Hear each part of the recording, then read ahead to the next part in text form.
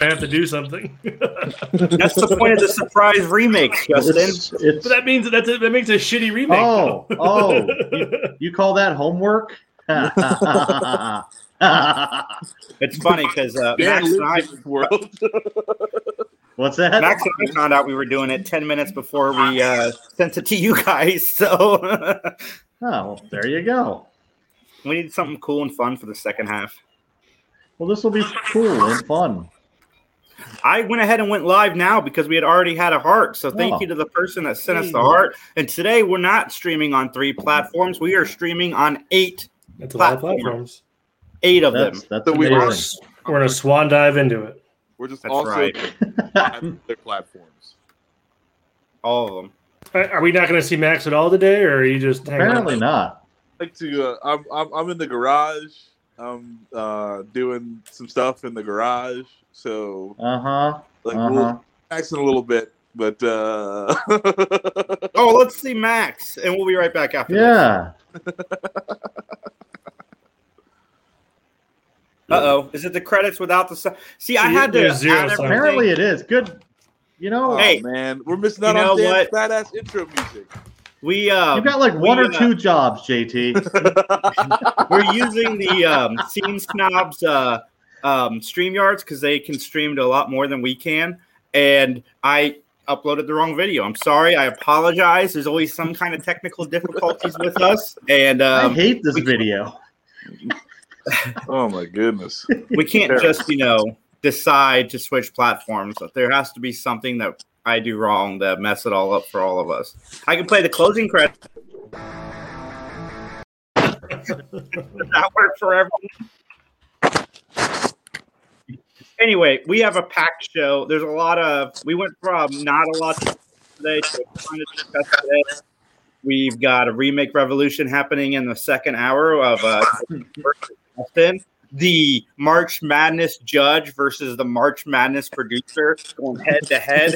I thought this would be kind of a fun way to kick off March, is to let these two. Justin's never competed in a remake revolution. Is that right, Justin? I've done it one time. Oh, okay. This is going to be exciting. I know Justin was really annoyed that he had homework at 10:30 in the morning, but he powered through it. Nah, he's good. Justin is like the professor researcher of Three Geeks. If anyone could manage to get prepared in an hour, it's Justin. Yes, and my thing was I was driving through most of it, so I had to think about it while I was driving. But I can't wait to see who they cast as Beetlejuice, to be honest. But I still have faith in you, Justin. Thank you. I do too, and I want to say that we have a lot going on as far as topics this go. Isn't rigged at all, is it?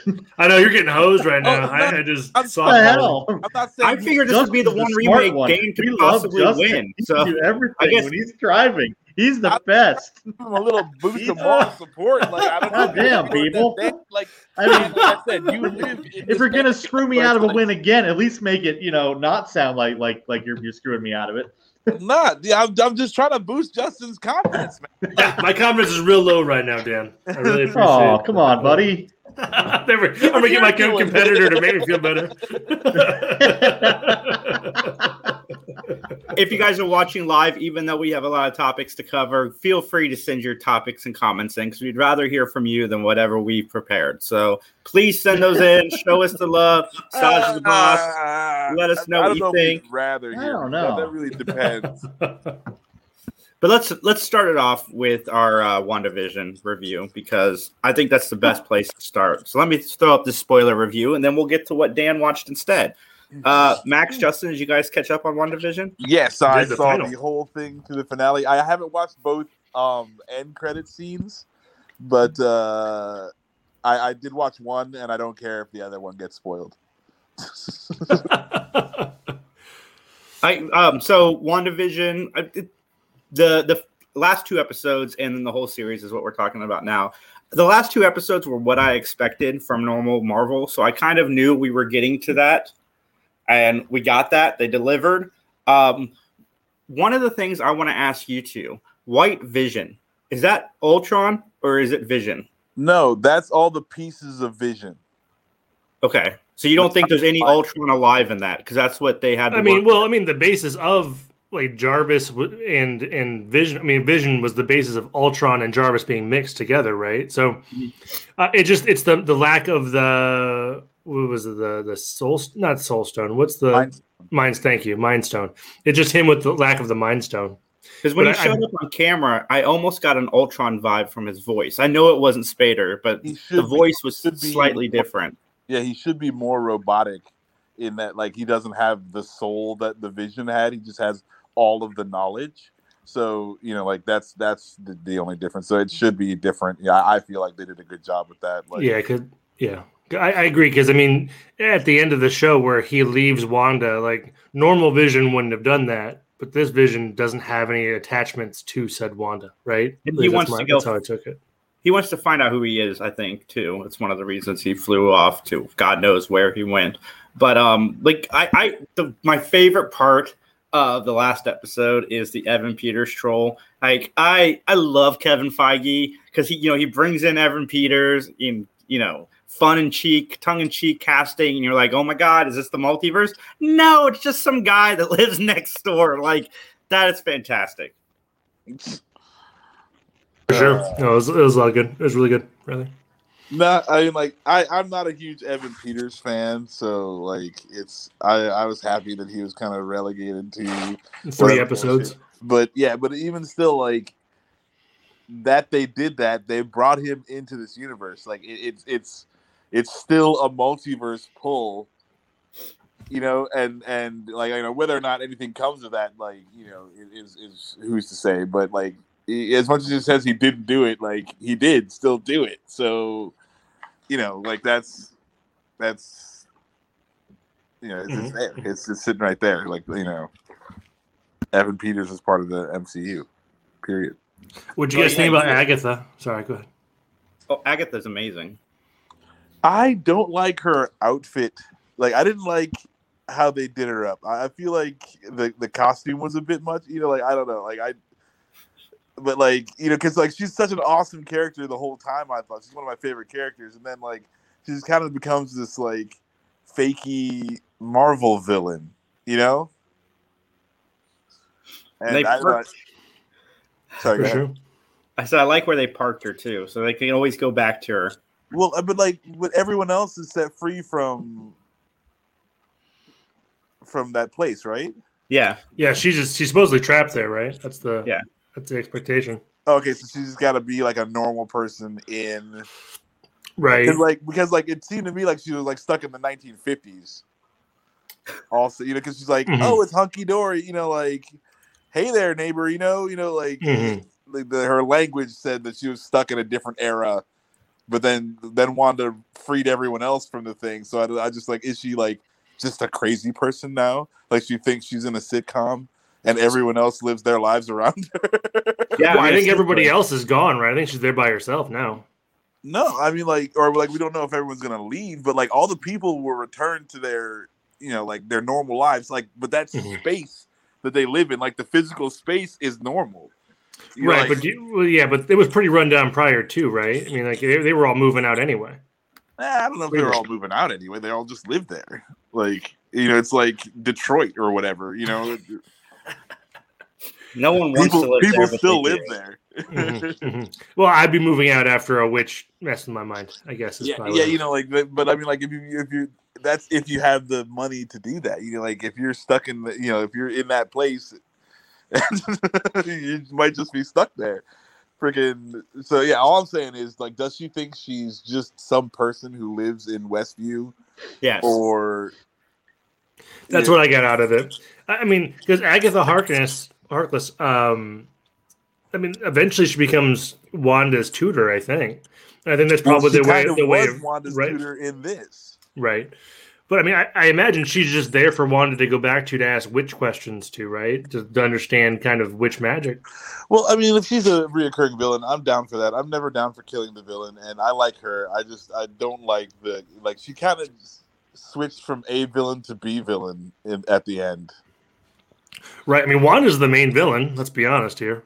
But... Yeah. I don't know. It's like, it's cool. Like, I still like the character. Like, I'm glad she's still alive. Mostly, I'm just glad they didn't kill her. Like, yeah. Oh, for sure. They do that way too much, and we lose good villains that way. So, Yeah, like I'm just happy that there's somebody that I like that's still alive. The one thing I'm glad is our podcast, more so than a lot of podcasts out there, we kept our expectations pretty realistic. Like, we didn't do a whole lot of like. There's a lot of people disappointed because they'd spent so much time speculating and building up what they thought the end should be. And I think everybody on this podcast knew we were going to get the ending that we've pretty much gotten. Yeah, I mean, like, I haven't been given a lot of these episodes 3s. You know, like, I'm having fun, but I'm like, it's not like, because we even have one person on the cast who just refuses to watch the show. You know what I'm saying? So it's like, it can't be a 3. So the show's been 2 out of 3, and that's how I feel the end was. It was 2 out of 3. Like, you know, it wasn't super, you know, awesome, but it wasn't terrible, and you know, I was entertained. So I mean, I also kind of don't like the you know, like they haven't found a good way to suspend themselves in air yet. You know what I'm saying? Like, I think you lose a bit. It's like you know, in a kung fu movie, I'm not a fan of like the wire work kung fu. I like, you know, just more people trying to kick the crap out of each other. Like, you know, that's all real movements. So it's like, you know, they haven't found a good way to suspend somebody in the air yet. And and that's the thing. I was like, I just wish they were on the ground, like throwing witch bolts at each other, because like when they're hovering around doing it, it just looks kind of dumb to me. Yes, I do. I wish we could see more of Elizabeth Olsen in a television series, because I thought she carried this show very well. So my ratings have been 3s pretty much the whole time. And I think, Max, can you mute yourself? I think you're giving feedback. Sorry. My ratings have been pretty much 3s since we started reviewing the show. But overall, for WandaVision, my rating is actually going to drop a little bit. I would give it a 2.5 out of 3. I anticipated the ending. I knew it was coming. But as far as ranking this amongst all the other Marvel movies, this isn't Endgame. An Endgame I would have given a 3 to. This isn't Iron Man, which I probably would have given a 3 to. This is somewhere. It is good Marvel. I'm not going to take that away from them. I think they did a good job. They gave us exactly what we were expecting, at least as far as we go. And 2.5 out of 3 geeks for WandaVision as a series. I thought it was really good. I thought the beginning was stronger than the end, but you know, that's to be expected on these kind of shows, I think. Justin. Yes. Hold on. Since you called on me, I like that your discussion of a Marvel series turned into some kind of like land speculation theory. like let's invest in this old rundown town. That's what I want from my superhero shit. Anyway, go ahead. Justin? No. So yeah, I think it's a solid 2.5 out of 3. I think it's a fun story. I think endings are hard in general, especially when you can't really kill off anybody or have anything to continuation on. There's not going to be a season 2, right? And so I think just endings are hard. Ask Stephen King about it. Yeah. Yeah, well, they haven't said officially. Feige said some of these shows will get a season 2 and some won't. I didn't realize. I mean, I kind of did, but I thought it was in April. I didn't realize that Falcon and Winter Soldier started in a week. That's coming right around the corner. There's something every week, I think, with Marvel this year. Until end of June, I think, is where they've at least told us about. But I'm looking forward to Ant-Man, or I'm sorry, Jesus Christ. I am looking forward to Falcon and Winter Soldier. It looks like we're going to get the action-y kind of Marvel stuff, which is what's more basic. I think it's going to draw more of the crowd that did not like WandaVision because of how it started and was more mysterious at the beginning. So I'm looking forward to that because I like those actors a lot.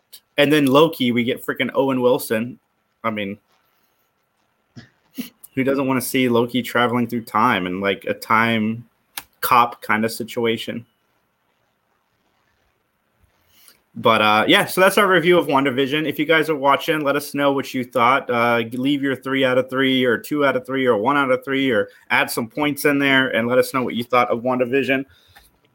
All right, guys. So there's a lot of geek news. And I thought that since we haven't been covering geek news a lot lately, that I would kind of take us back to our basics. Back to our roots. I want to see what you guys think because I don't really have an opinion on this, but I know all three of you will. So Nickelodeon is expanding Avatar: The Last Airbender universe with new streaming movies and shows, animated streaming movies and shows. What do you guys think of this? I was switching over to my computer, so give me everyone else go first. But this is so fucking awesome. So yeah, I'm pretty excited for it. I just think that if they have to do it well, because too much of a good thing can be a bad thing if they screw it up, right? Because they've had consistently good series. If they give us another Korra or give us another Aang, great. I mean, that'd be perfect. But if the quality starts to dip just because they're expanding the universe, that'd be a problem for me. But I'm excited for it overall. Mr. Dan. If they do something I like that doesn't take like 5 people to move a head-sized rock, I'm okay. but if they bring in like M. Night Smiley Man to just come in and rewrite the whole script, I'm not okay. So we're just gonna have to wait and see.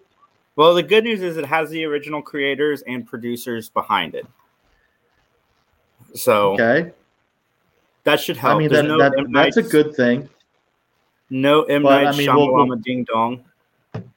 But we'll see if they further down the line they want to do, oh yeah, we're going to make the Avatar Twin Peaks crossover and we're going to make it all, real mysterious and stuff. And then at the end, it's not going to have any bearing to any kind of plot or anything. So it's just a giant waste of time.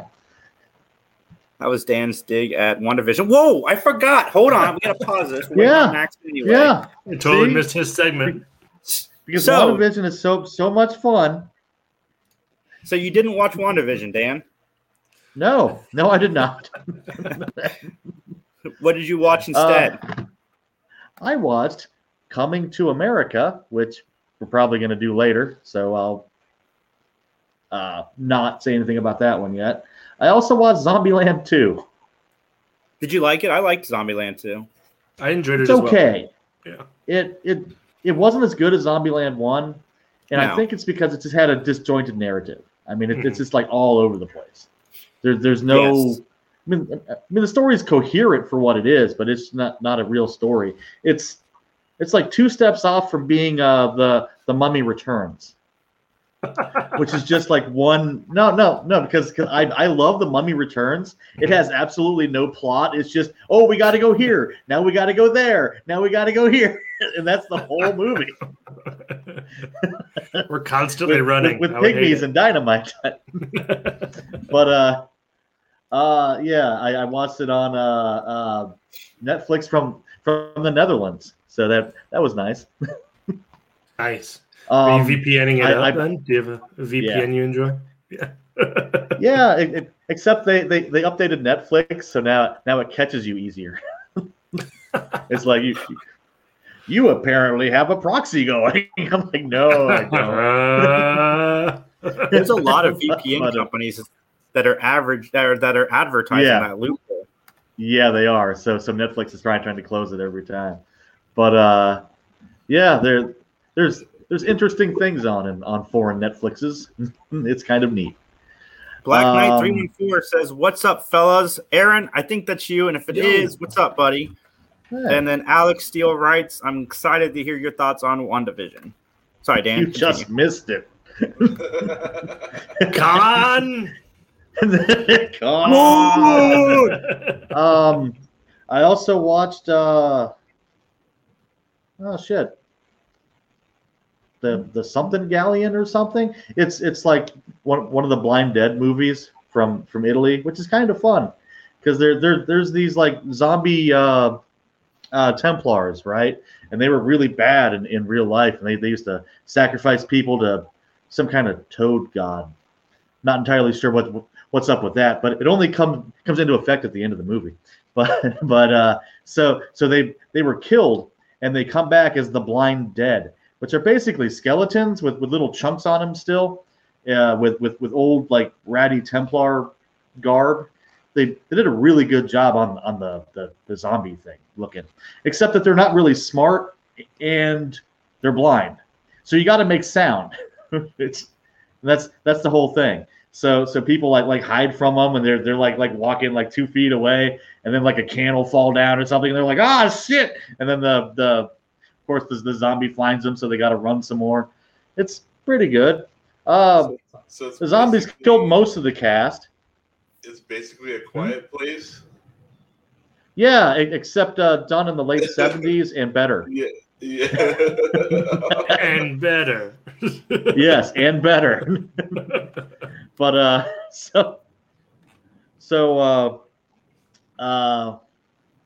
oh, good, Alex. Good on you there. Alex says he'll catch it in the reruns. Alex was on the Entertain Us podcast, which aired before us on the Scene Snobs fundraiser, which we raised the money by 10 p.m. We raised $1,200. And one of the cool things that Mick did is he shifted. Instead of stopping the telethon, he's like, whatever you guys send above $1,200, there's this cat that needs open heart surgery at the shelter here. Aww. We're going to shift the money over to this cat. And I thought that was a great way to finish it off and go strong. So the total raised, I believe, was $1,475. Oh, damn. They're Cool. trying to say Brady's little buddy, too. That's awesome. Oh, That's right, man. And Alex Steele, this is your personal invite because Alex loves remakes and sequels, which we found out about on the Entertain Us podcast. I'm going to invite you on to discuss remakes and sequels, favorite remakes and sequels. So I think this will be fun. There's good remakes? Yeah. The Thing, Oh. The Fly. Anyway, so Favorite remake. Anyway, so the Ghost Galleon guys, they stopped the evil Templar chunky skeleton menace by tipping over this giant toad statue that they were feeding blood, and everybody died. The end. all right. I liked it though. It was nice. It had cool art direction, and it was just an old timey, good afternoony horror movie. So there you go. Yeah. I'd give that a 2 out of 3. Zombieland would get a 1.75, but then there's that part with Bill Murray in it, which would raise it up to like a 2.25. Yes. So there you go. The best that Garfield live action franchise ever gave us. But, yes, exactly. Oh, Bill Murray. Oh, rip. Max, what were your thoughts on the Avatar news? I'm down. I'm always down for more Avatar. As long as the animation holds up and the story's still good, I'm down for Avatar. Like, who doesn't want to see people bending stuff at each other? Like, yes, all the time. Like, you might need some extra context for that. But okay, yeah, like, bending. like yeah, I got you now. Oh, but what if I do this? Uh-oh. It's just like bending metal and a stare down. That's all you get. Like, they just have like a machine that like bends metal in like different ways. Anyway, water bending, earth bending, fire bending, all the bending that they do in Avatar is really awesome animation. Yes. So I'm way down for that. Like it's gonna be good. Like I would also like the story to hold up. Some people had a problem with like Legend of Korra. Like there are some like it's kind of like I don't know, like hasty. I don't know, and like it kind of just goes kind of all over the place. But it's still really, really good. And there's a lot of really cool shit. And, like, Toph is still awesome. So I want to see more stuff with that. I just want to see more Avatar stuff as long as it's good. Because, like, otherwise you get, if we get, like, a Batman Ninja situation, and, like, maybe, like, a 1,000 monkeys make up a giant Avatar for some strange reason. Like, that I will have a problem with. So, like, there is room to fail because it's like so far Avatar hasn't made a giant Avatar out of monkeys. There's still time. They could go the other way. They're all Voltronic together. They could go the other way and make like a funky 70s, kung fu Avatar. I'm down for that. I'm 100% down for that. Yeah, like do it. That'd be great. I just want it to be good. It's like I hope the things that I want to watch are good. Like that's just it. Like that's all. But yeah, awesome. Let them do more Avatar as long as it makes sense. Like I'm totally down.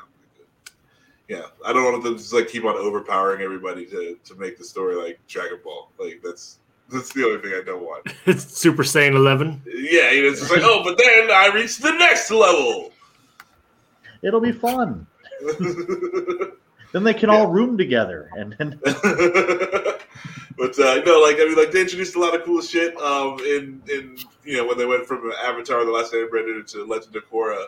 So they advanced the timeline. So maybe I don't know if they go back in some time and tell a story of one of the long dead avatars. They can just they can make up avatars for days. Right. There's been so many in the line, so it's like you can pick a story from anywhere and tell an avatar story. Can we have a face monster series? Does that do Ko the Face Stealer? Yeah. Talking about?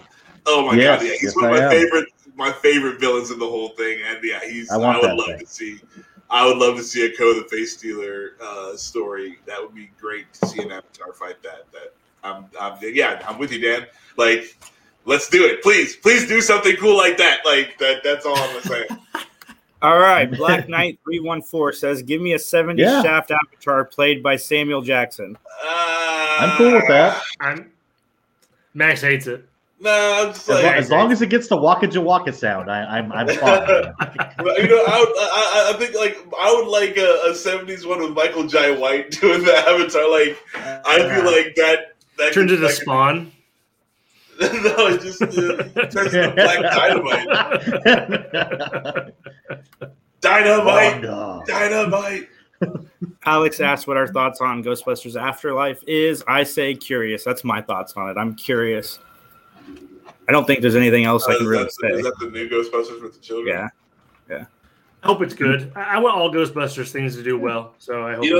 Who wants them to be bad? It's like yeah. Just please make it funny and good. That's all. Yeah, that's all I want. If he didn't make it funny and good, there's no reason to go back to it. It's like, why would you make something that's crap? And then I just don't understand how half of these movies get made with 10 people in a room. Yes, this is the right idea. 10 people. I understand if 2 people like a dumb idea, that's fine. But all of you agreed to this. What's going on?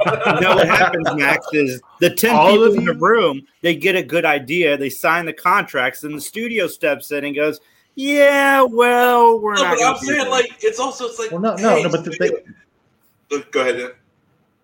The studio is the 10 people in a room. See, somebody else had a good idea, and they're like, "Hey, I got this script," and they bring it to those guys, and they're like, "Does it have a dog? Does it have a love interest? Can we do this? Can we do that?" Yes, that's what I'm saying. Then you water it down, and you've turned John Wick into that stupid dog running on the beach movie. If you want to have a 25-minute lightsaber fight, we're gonna have to scrap the whole plucky girlfriend love interest, and we're not gonna do that.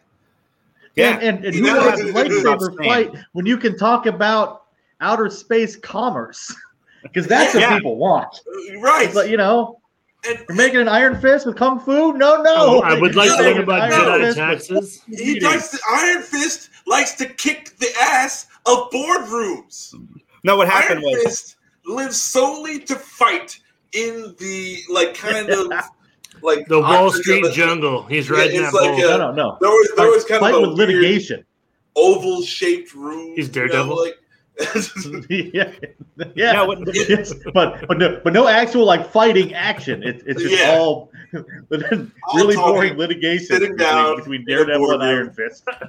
Well, the problem with Iron Fist is the execs and stuff were like, you know what? We've seen the rich guy fight crime. We've seen that. We've seen it. Batman, Iron Man. We've seen it all. So what we're going to do in our movie is instead of showing him kicking ass, we've never seen these rich guys in boardroom meetings before.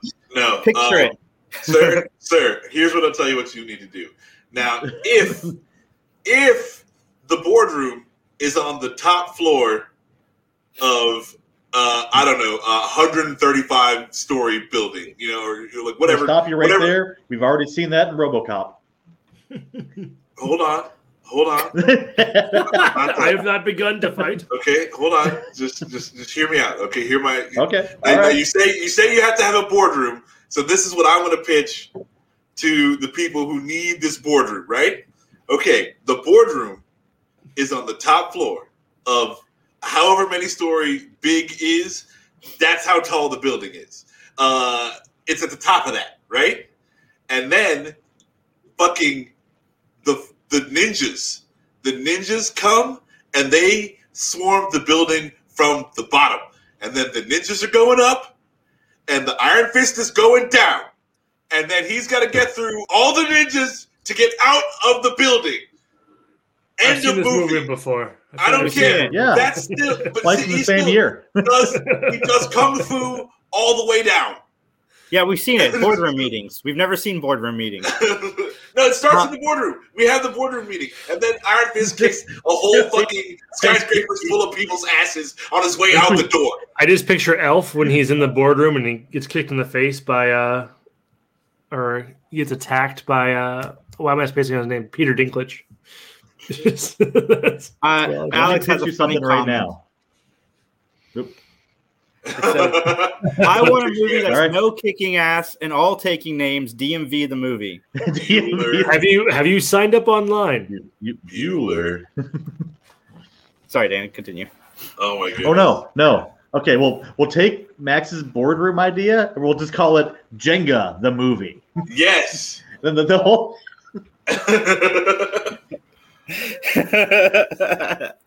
It's like Battleship. It's the recreation of Battleship. Yeah. Because you could just like take off like whole hallways and shit. Because the Iron Fist is just so powerful. Iron Fist does kung fu. That's what Iron Fist does. So it does not make any sense to not have kung fu in your Iron Fist show. Like, what sense does that make? This dude is over here doing yoga. Like, come on. We are relevant. I am so pissed that they fucked up Heroes. That's all. Yes. Yeah. So that's all I wanted through that whole fucking Daredevil and what's her face like thing is like, okay, I can deal with this shitty love story as long as I get Heroes for Hire at the end of it, you know. And I hear you. Like that's what happened to me in Mulan. Yeah. I don't even know how we got. We broke up because there was no dragon. That's just no dragon. No dragon. The most interesting thing in your movie, no dragon. Well, that's the same thing as Iron Fist, though. There was no Kunlun. They like teased it at the end. Yeah, and then it finished. True. Oh, I see. You know what? It was you foretold the future of hey, guess what? No dragon, okay? We don't do dragons. No, apparently not. We don't even do any kind of interesting. We just in boardroom meetings for you, and then we'll all act surprised that our show got canceled. They save up the dragon for this new dragon movie with Awkwafina in it. That's what they're saving the dragon for.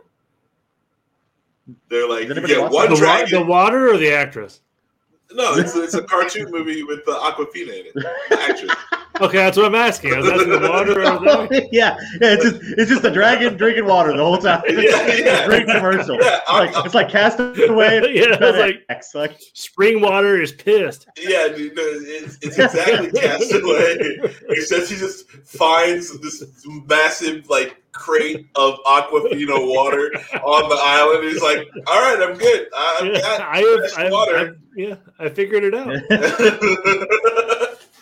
I'm down. That sounds like a great animated Disney movie, but no, I'm talking about the one. I'm sure it's in the works. The girl and the animation and the lady named Awkwafina. Yeah, so it looks cool, but that's what they saved the dragon for. In 1982, Steven Spielberg and Paul Straub wrote a book, and since then, Steven Spielberg has been trying to get it turned into a film. Steven Spielberg has officially teamed up with the Duffer Brothers from Stranger Things to produce with Amblin Television and Paramount Television Studios The Talisman. Ooh. All right. So I want to preface this by saying that while on paper this sounds exciting, I like the Duffer Brothers for what they've done with Stranger Things. From what I know of the Talisman, it fits that kind of tone. But Steven Spielberg produced Stephen King has not turned out very well. We've got Under the Dome to look at, which I thought like half that of was the on TV was okay. What's that? That was on TV. I think this is going to be on TV. I'm less interested then. I mean, Under the Dome was a kind of stupid thing anyway, because I mean, you had that coming out, and then you had the Simpsons movie, which. But yeah. I mean, well, no, but it's like when you read the book Under the Dome, like there's a dude, this dude with a brain tumor starts going more and more crazy, and like he's killing people, and yada yada. There's all these other things going on that like they can't do because like this guy had like he killed people and like drag them into his house and like have sex with them and stuff, and like and it was like this other stuff that was going on that made the book interesting that they could not do in the show. Now they're gonna put that on NBC or whatever. So that like it's like but and then also the Simpsons. It's like Simpsons did it like yeah. But anyway, the positive side with Steven Spielberg being involved is he is the guy who produced The Goonies, which is another thing that I think has the same kind of tone that this would be going for. No. I mean, oh, man, Dan's face is not happy. No, that should not have a Goonies tone at all. No, it's a whole It's about a kid going cross-country trying to save his mom from the devil, basically. That's not Goonies. And there's it's Stephen King, but this is actually this has a good ending. I thought this is one of his like better better so books. It's Cocaine Stephen King. No, Peter Straub. Peter Straub. Peter Straub. Peter Straub wrote the ending. like Stephen King is like trying to type. He's like, no. That's why they gave. We're done. We stopped 3 chapters ahead. They didn't put any ink in his typewriter, and he never noticed. You know what I'm saying? Like, he was like, "Oh yeah, you're doing a good job there, Stephen." It's like, good job there. It's why I'm writing over here. Oh, this is just a letter to my mother, and he's like just like typing away. Are you sneezing into your $1 million bill? Oh, I get it, Stephen. Oh yeah. It's why the networks gave David Lynch Mark Frost, because they're like, okay, Lynch, you can go as crazy as you want. Frost is here to try to keep you somewhat intelligible for Twin Peaks or more mass appealing. But I'm curious. If they give it to Frank Darabont can direct a Stephen King movie. That dude kind of gets it. But they just need to get the right person involved. Steven Spielberg is just producing it, right? He's not like directing. He's producing, I believe. So it depends on like what his involvement wants to be, and like if they get the right person on, because it's a horror. Like this kid goes through a nightmare. Like it's not so it depends on how far into Stephen King that you want to get. Like so it's something else. It would have to have a different feel. Like so if these guys are like the Stranger Things guys, they might get it. I don't know. Like they do a good job of Stranger Things. So like that's not who's to say it might turn out all right because like these people are smart enough, but who's to say that they won't like water it down so much, for television or whatever that it becomes something that it's not. Like it's like you didn't need to pick this to do what you're doing if that's what you did. Like you could put the name on something else. Yeah, and if this is set out to be a mini-series, keep it as a mini-series. Like, if you're planning on doing 10 episodes and just done, just do that. Don't shift halfway and be like, we can stretch this out. No, we don't need that. Put the shit on Netflix and motherfuckers will watch it 8 billion times. Like what do you, what's wrong with you? Like, speaking of Stranger Things and Netflix, speaking of Stranger Things and Netflix, though, as a weird sidebar, I was going through the Netflix, things, trying to find something to watch. Stranger Things is under the historical drama part of Netflix. Drama. And I was like, wow. What the hell? And it's like, because it's set in the 80s. Yeah, because it's a period piece. Netflix is I find that oddly lame. Yeah. Remember that time aliens tried to take over the world? Yeah. Oh, man. Me too. The 80s were crazy. That was fucking. Remember that That's a we dug a historical hole drama if and, I've ever heard one. and reached into a pit into fucking another dimension's hell where there was a beast on the other side that had psychic powers to kill us all. Remember that one time we did that over summer? And we still haven't legalized weed? Man, you thought life was rough. Remember that one time they killed Samwise Gamgee? You remember that one time? No. Oh no. Sauron. No more potatoes for you. Oh my god! You put them in It was the potato stew. famine. It was just the hobbits.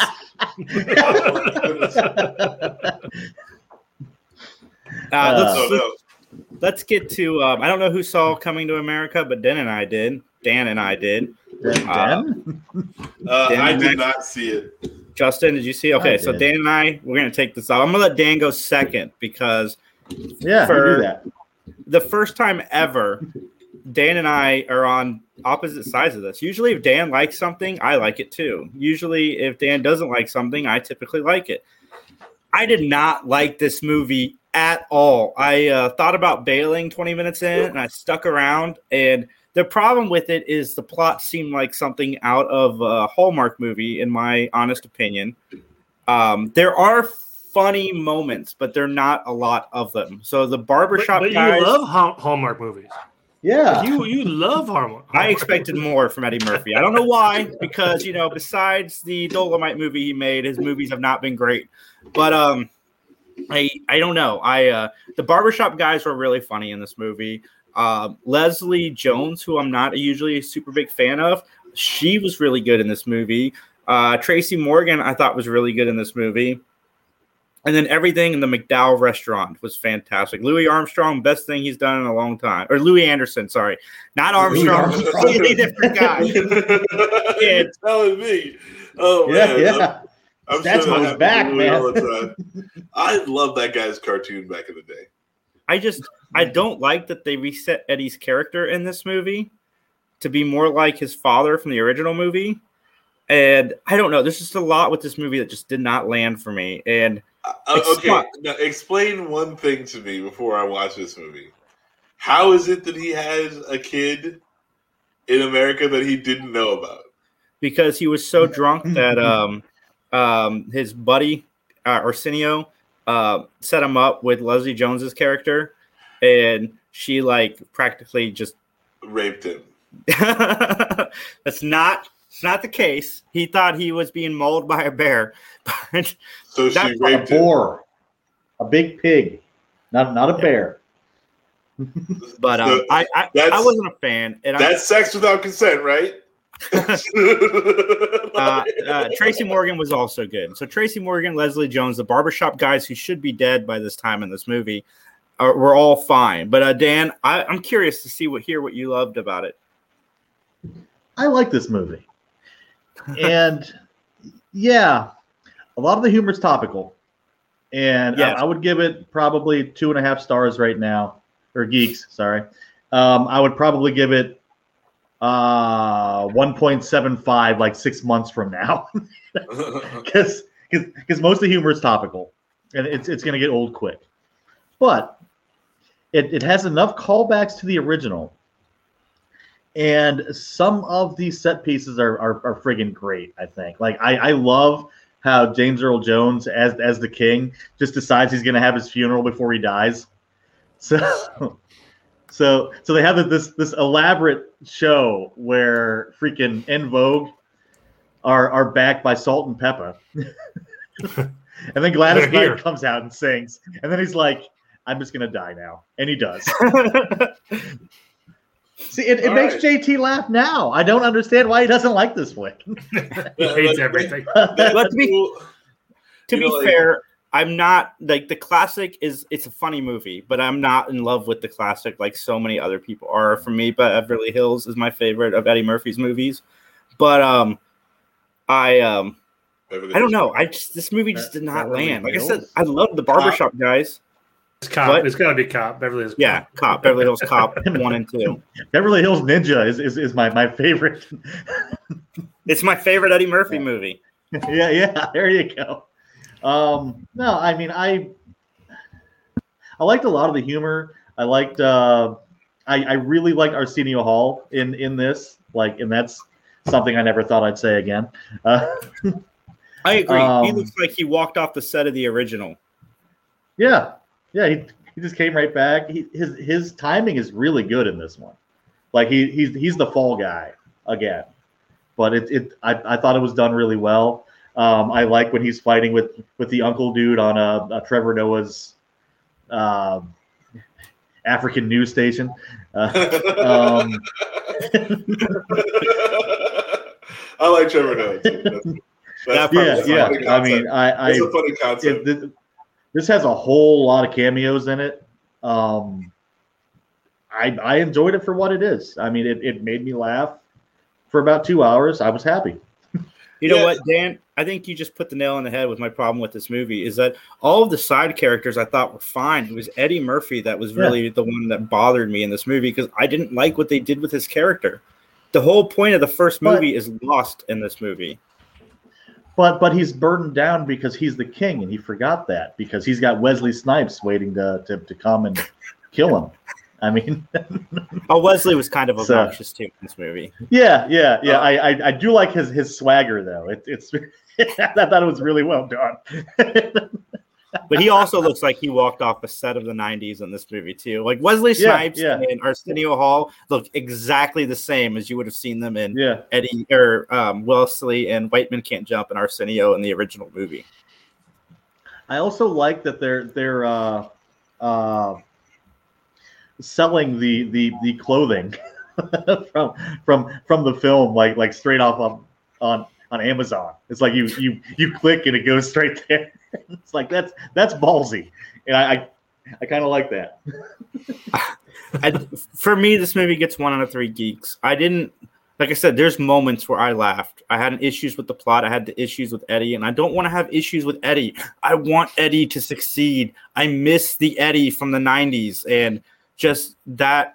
I'm not saying he needs to be the Eddie from the 90s, but he just needs to find that humor again. I don't know where it went, but it's bathtubs full of money humor to this movie, and that's what's unfortunate. The people around him do. Okay, I'm sorry. Eddie does bring some humor to this movie when he plays people that are not the main character. So when he's the minister that returns from the original, I thought Eddie was really strong. How is that dude still alive? You know, like damn. God. I guess. Yeah. I guess. I mean, like all the old barbershop dudes are still alive too. So I'm just saying, like all those people like were older in the movie, and it's like this is so many years later. It's like, damn, still kicking. Like, how are the old ass dudes still cutting hair in that barbershop? They've got to be like pushing 90, all of them. Speaking of the barbershop guys, they've got some of the best lines in the whole thing. Like I agree. You know, Murphy comes back in, and they call him idiot. Amin, and I'm like, nice. that's freaking hilarious. Oh my goodness! They just don't stop like the whole thing. Yeah, I'm gonna watch that, yeah, I was already like, I don't know how they didn't have to make it Eddie Murphy's kid. They could have easily made it Arsenio's kid, and that makes way more sense because Arsenio is down there banging. Well, yeah, but Arsenio's not the prince. No, I know he's not the prince, but Eddie Murphy in the first movie is a good guy. And if Arsenio says, I need to go on a quest to find my son in America, Eddie's like, I'm going to go with you. Like, we can go back and find your son and bring him home. But there's no stakes for Arsenio's kid because he's just some crappy advisor guy that everybody wants dead anyway. Yeah, but I mean, like, he's still like fucking God advisor to the fucking Prince of Zamunda. Like, now King of Zamunda. Like, there's worse spots to be. Like, are you fucking kidding me? The royal penis is clean, Your Highness. Thank you. Like, what do you? No, that's terrible. That's a terrible place they live. What's up, gents? Sorry I'm late.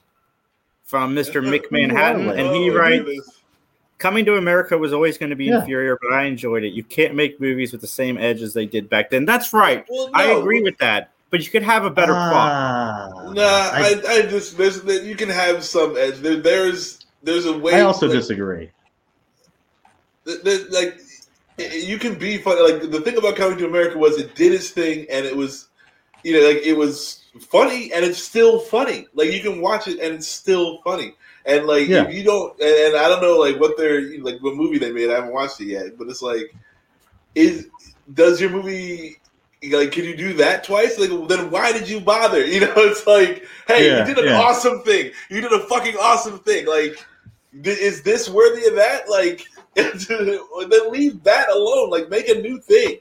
Like, one of the things with this movie that I did not know going into it, and it's fine, but the whole movie does not take place in America. It takes place primarily in Africa. That's cool. Yeah. I'm totally down for that. I was okay with that. Yeah. I don't know. There's cooler, because I don't know. Just like Coming to America was a really cool premise, and like you have to see a good guy win. And like it's all in the face of his father and his culture. He went to a distant land and found his queen and brought her home. Like that's whatever. So it's like.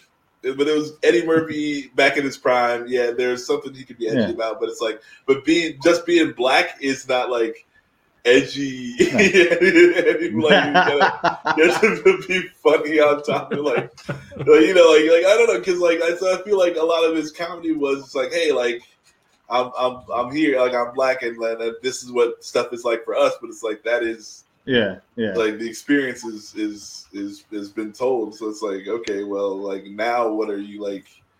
Okay, well, what's it like being one of the only rich black dudes? like how do you turn that? Turn that into a comedy? It's like you're so rich, and like or whatever. Like tells make your comedy hard, like in a way, like that's the stuff that you should put in there and find a way to make people laugh at it that'll bring attention, like Coming to America did. Fair enough. Mick Dowells does not shorthand you on the McDonald's jokes, and the McFlubby is fantastic. McFlubby. All right, I'm down. I'm down for a McFlubby. Can I get an Oreo McFlubby? But the toppings are on the bottom. All right, everybody, we're going to take our quick break. I've got to go pee. Toppings are at the bottom. And at the bottom of this podcast, it's going to be Geek versus Geek, Dan versus Justin, in a well-prepared remake battle of Beetlejuice. These guys have had years to prepare, and they are ready to go. Jason's a terrible liar. And I cannot wait to see what happens. Light years. Where's my Golden Child remake?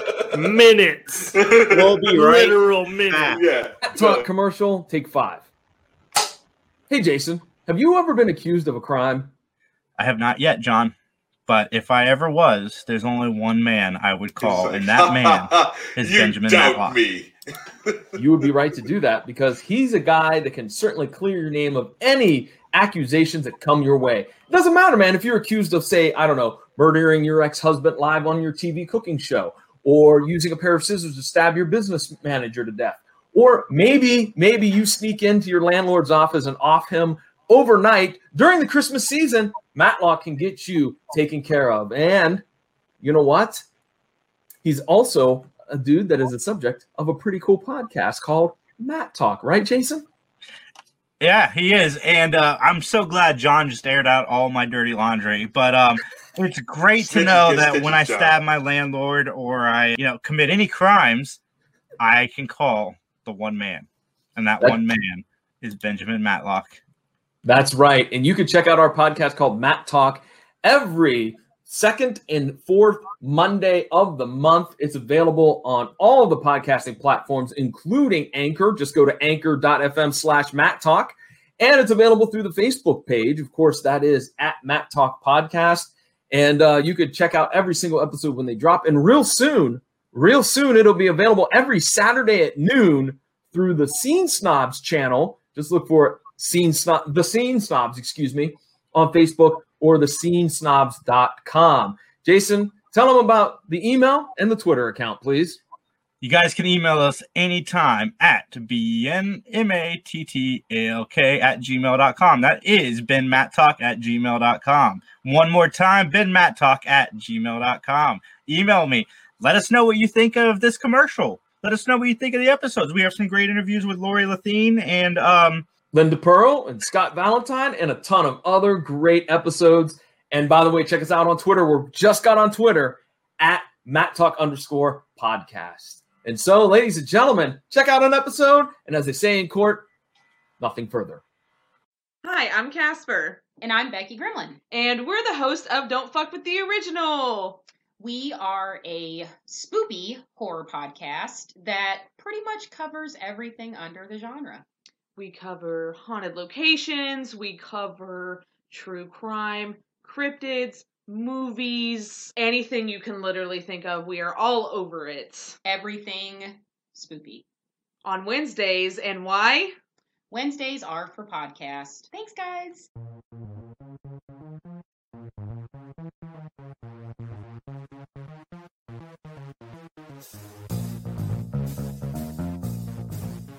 Hey everybody, it's John Orlando from the PVD Cast. Are you wondering where you can find my podcast?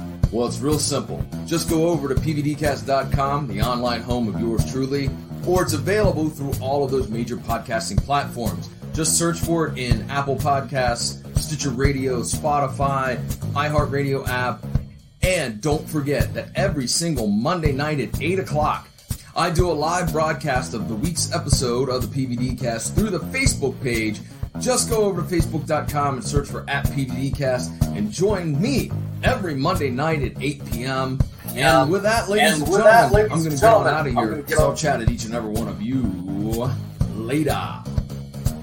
Stay righteous, stay independent. Each one of you. What's going on, everybody? It's the Scene Snob, Nick Manhattan, and I'm here to tell you guys about the Scene Snobs. We're a channel of variety, comedy, entertainment, geek-related, sports, the whole 9 yards. We cover almost every genre.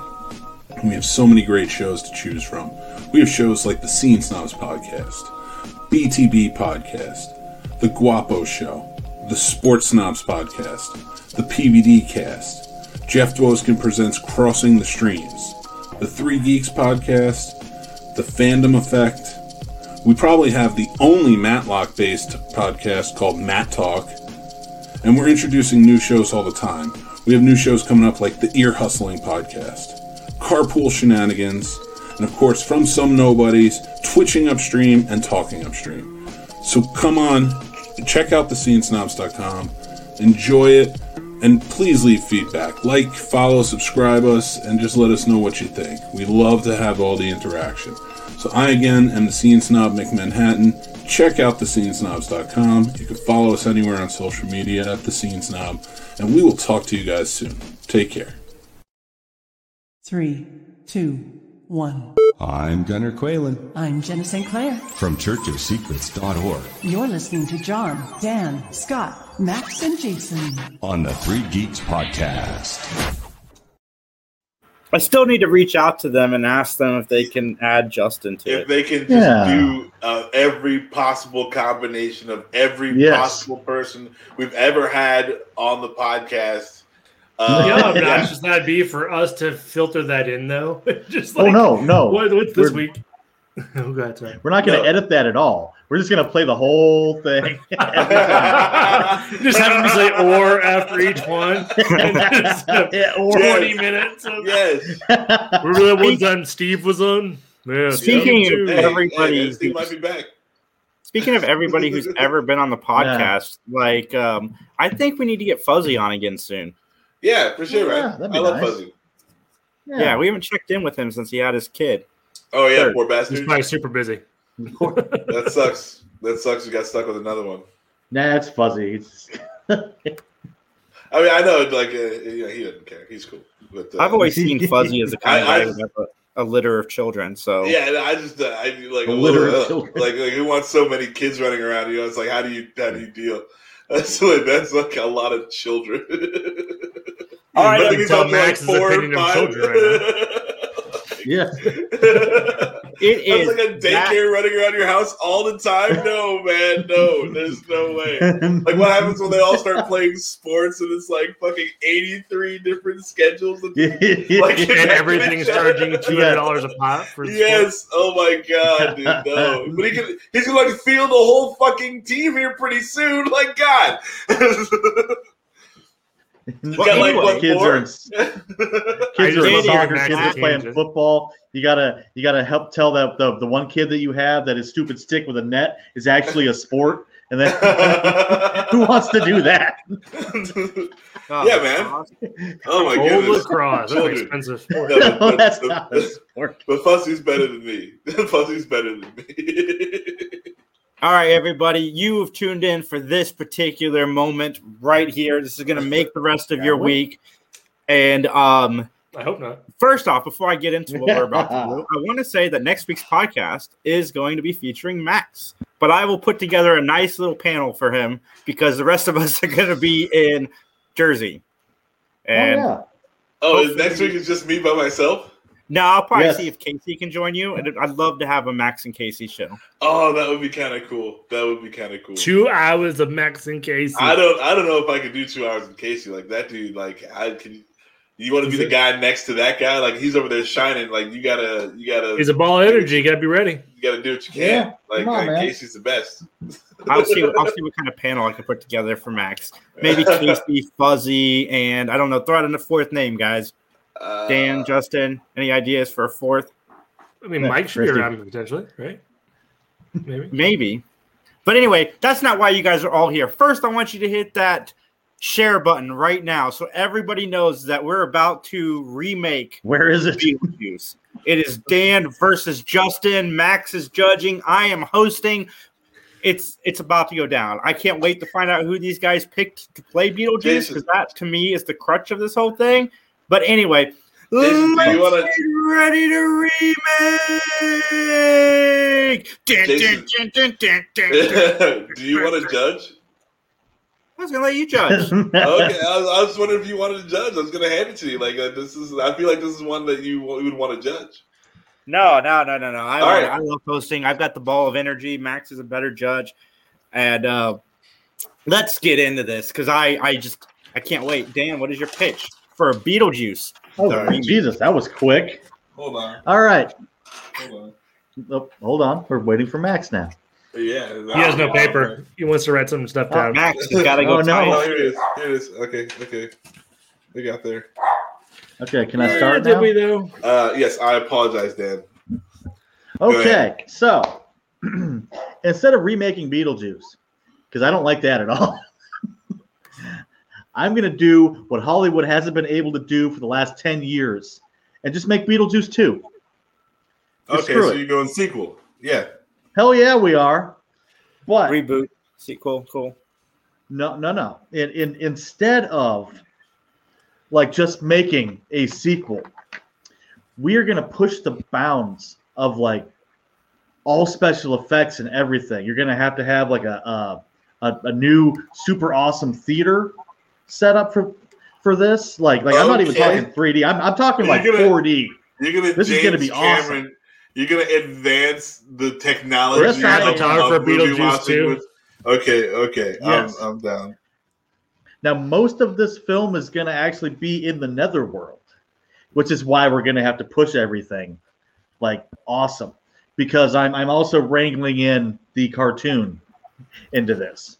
Okay. So instead of just having, Beetlejuice in the real world, we're also going to add most of the characters from the cartoon, like Jacques the skeleton guy and the next door neighbor, who's only denoted as the next door neighbor, which was kind of funny in the credits because he's in the cartoon a lot.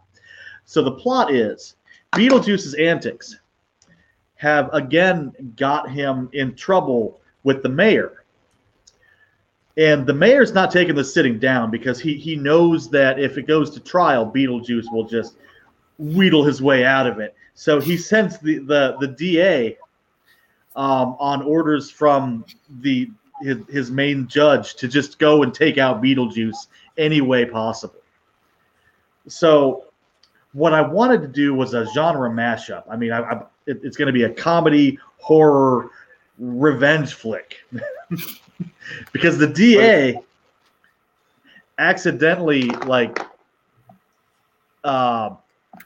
hurts Lydia instead of Beetlejuice, which pisses Beetlejuice off, and now he's going against the entire establishment. All right, hold on. But you're gonna have Sorry, it's just a lot to. Sorry, that's a lot there. That's good. It's good. I'm not digging it. I'm just trying to write it all down. All right. So he calls the DA guy to send a judge down and says, "So whatever you got to do, go get Beetlejuice." And then when the dude makes the attempt, he hurts Lydia, which causes Beetlejuice to go on a rampage against the whole system, and much antics ensue. So it's a murder, revenge. Well, that's not a murder. She's not dead. She just got hurt. All right. I can't kill off Lydia. That's not cool. A revenge, anti-establishment, Beetlejuice, NetherRealms 4D experience. Yes. Okay. You're gonna have sandworms and it's gonna be great. The movie I forget Dune. what they called them in there. No, well, it kind of was, remember? Because it's like the movie Dune after you drop some acid and you've got like the zebra worm that looks like it wants to be your friend until it opens its mouth. Wow. And Mick writes, the third time I have watched Remake Revolution and one of the geeks always makes a sequel. Call the segment something else. Look, a remake and a reboot are the same kind of thing nowadays. And 2, it's in my scroll. It says Remake Revolution, Dan versus Justin, pitching a remake / reboot of Beetlejuice. But he's not. This is a sequel, though. Dan straight up said sequel. But it's all good. Yeah. It's a reboot. Reboot is a and sequel. please, future contestant, please make fun of what I'm doing today. That's going to bode really well. Bring down the page. Yeah, Justin. Star Wars 7 was a reboot. What? How was Star Wars 7 a reboot? Because it rebooted the franchise. But it was a sequel to. Yeah. It was also a reboot. It was a squee-boot. I mean, we can argue that all day, I guess, but it's very much a sequel. They're called the sequel trilogy. Well, that's what the millennials call it, Justin. They call them reboots. I'm a millennial. What do you mean? That explains a lot. All right, cool. I got your pitch. That's awesome. I dig this whole thing. I'm down for this whole deal you got going on. I personally won't if it's a 4D horror experience, I'm not down for that. I mean, but it's not comedy. Right. It's not revenge. It's look, here comes somebody to disrupt our entire process now. Whoa, power for evil, Mick. I don't want to be on camera, but I can't type that fast. So. Or not. I am all for this show.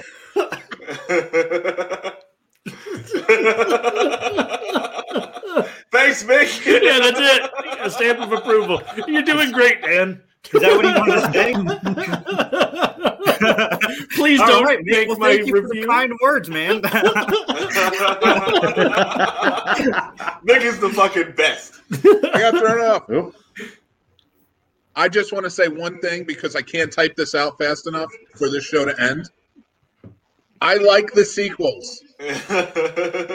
He hates them. He hates them. See that face? He hates them. He's just trying to stay face now. It's cool. It's cool. You know, it's okay. I had more respect for you than you know, anything. Like that's you just gotta when you're gonna talk bad shit to the judge, that's it's a bold move, Cotton. Yeah, you know, you're like that's fine. Hey, I'm sorry to do this. The other day, officer. Dan, I like the idea a lot. All I'm saying is add sequel into the thing because I didn't know that last time, and I would be more than happy to make a sequel, but I thought it had to be remakes, and those are different. So, Jason, Get on it. Add sequel to the title. That's all I want.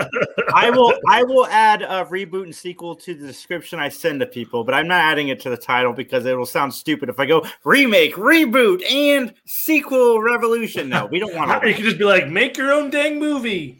Requel that one actually. All right, gentlemen. Make Like your the own Dan. dang movie. Justin, good luck. Yep. It is now Max, you suck. officially Love you renamed. guys. All right, I'm gonna see you. I'm gonna see you, Mick. I hope I see you. Don't get put out in the first round when you're competing. I don't have to do that.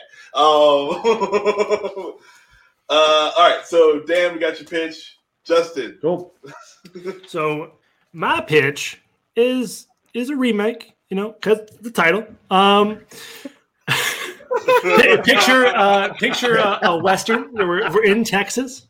And we have a family moving into an abandoned gold mine area. There's speculation of gold in the town, and they move into an old house that is haunted by old prospectors.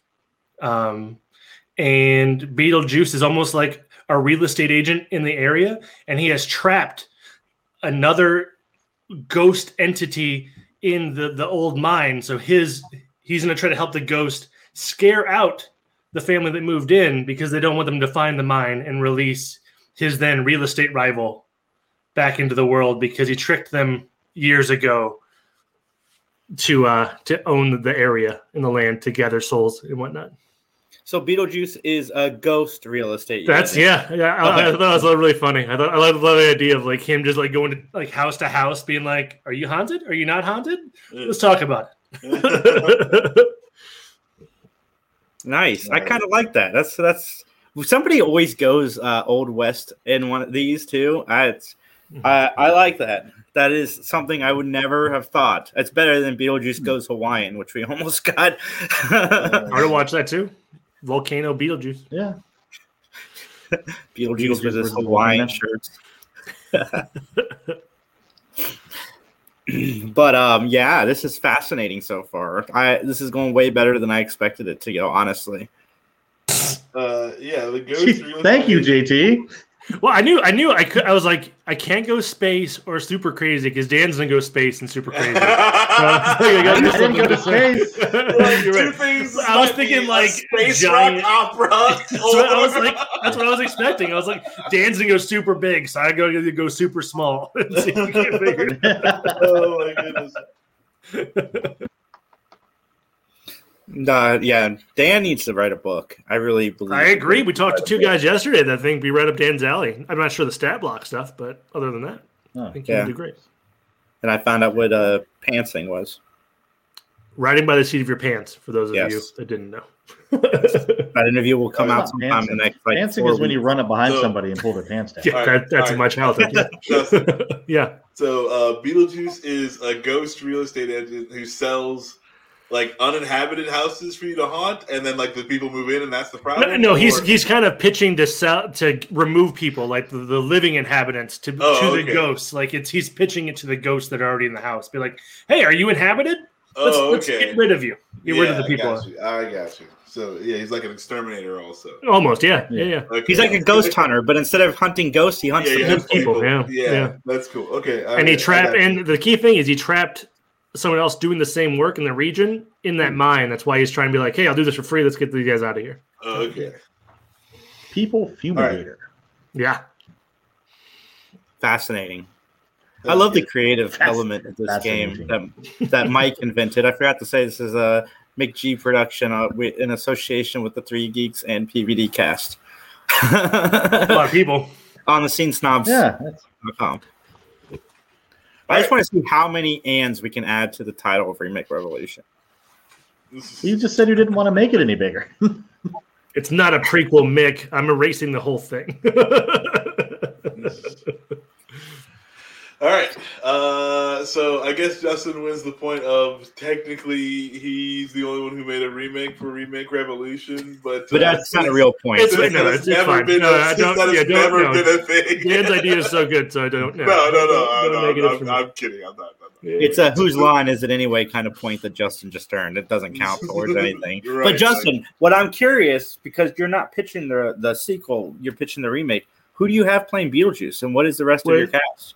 So my cast, so the main star of Beetlejuice is Sam Rockwell. I just watched Don. What was the movie? Don Vilander or whatever.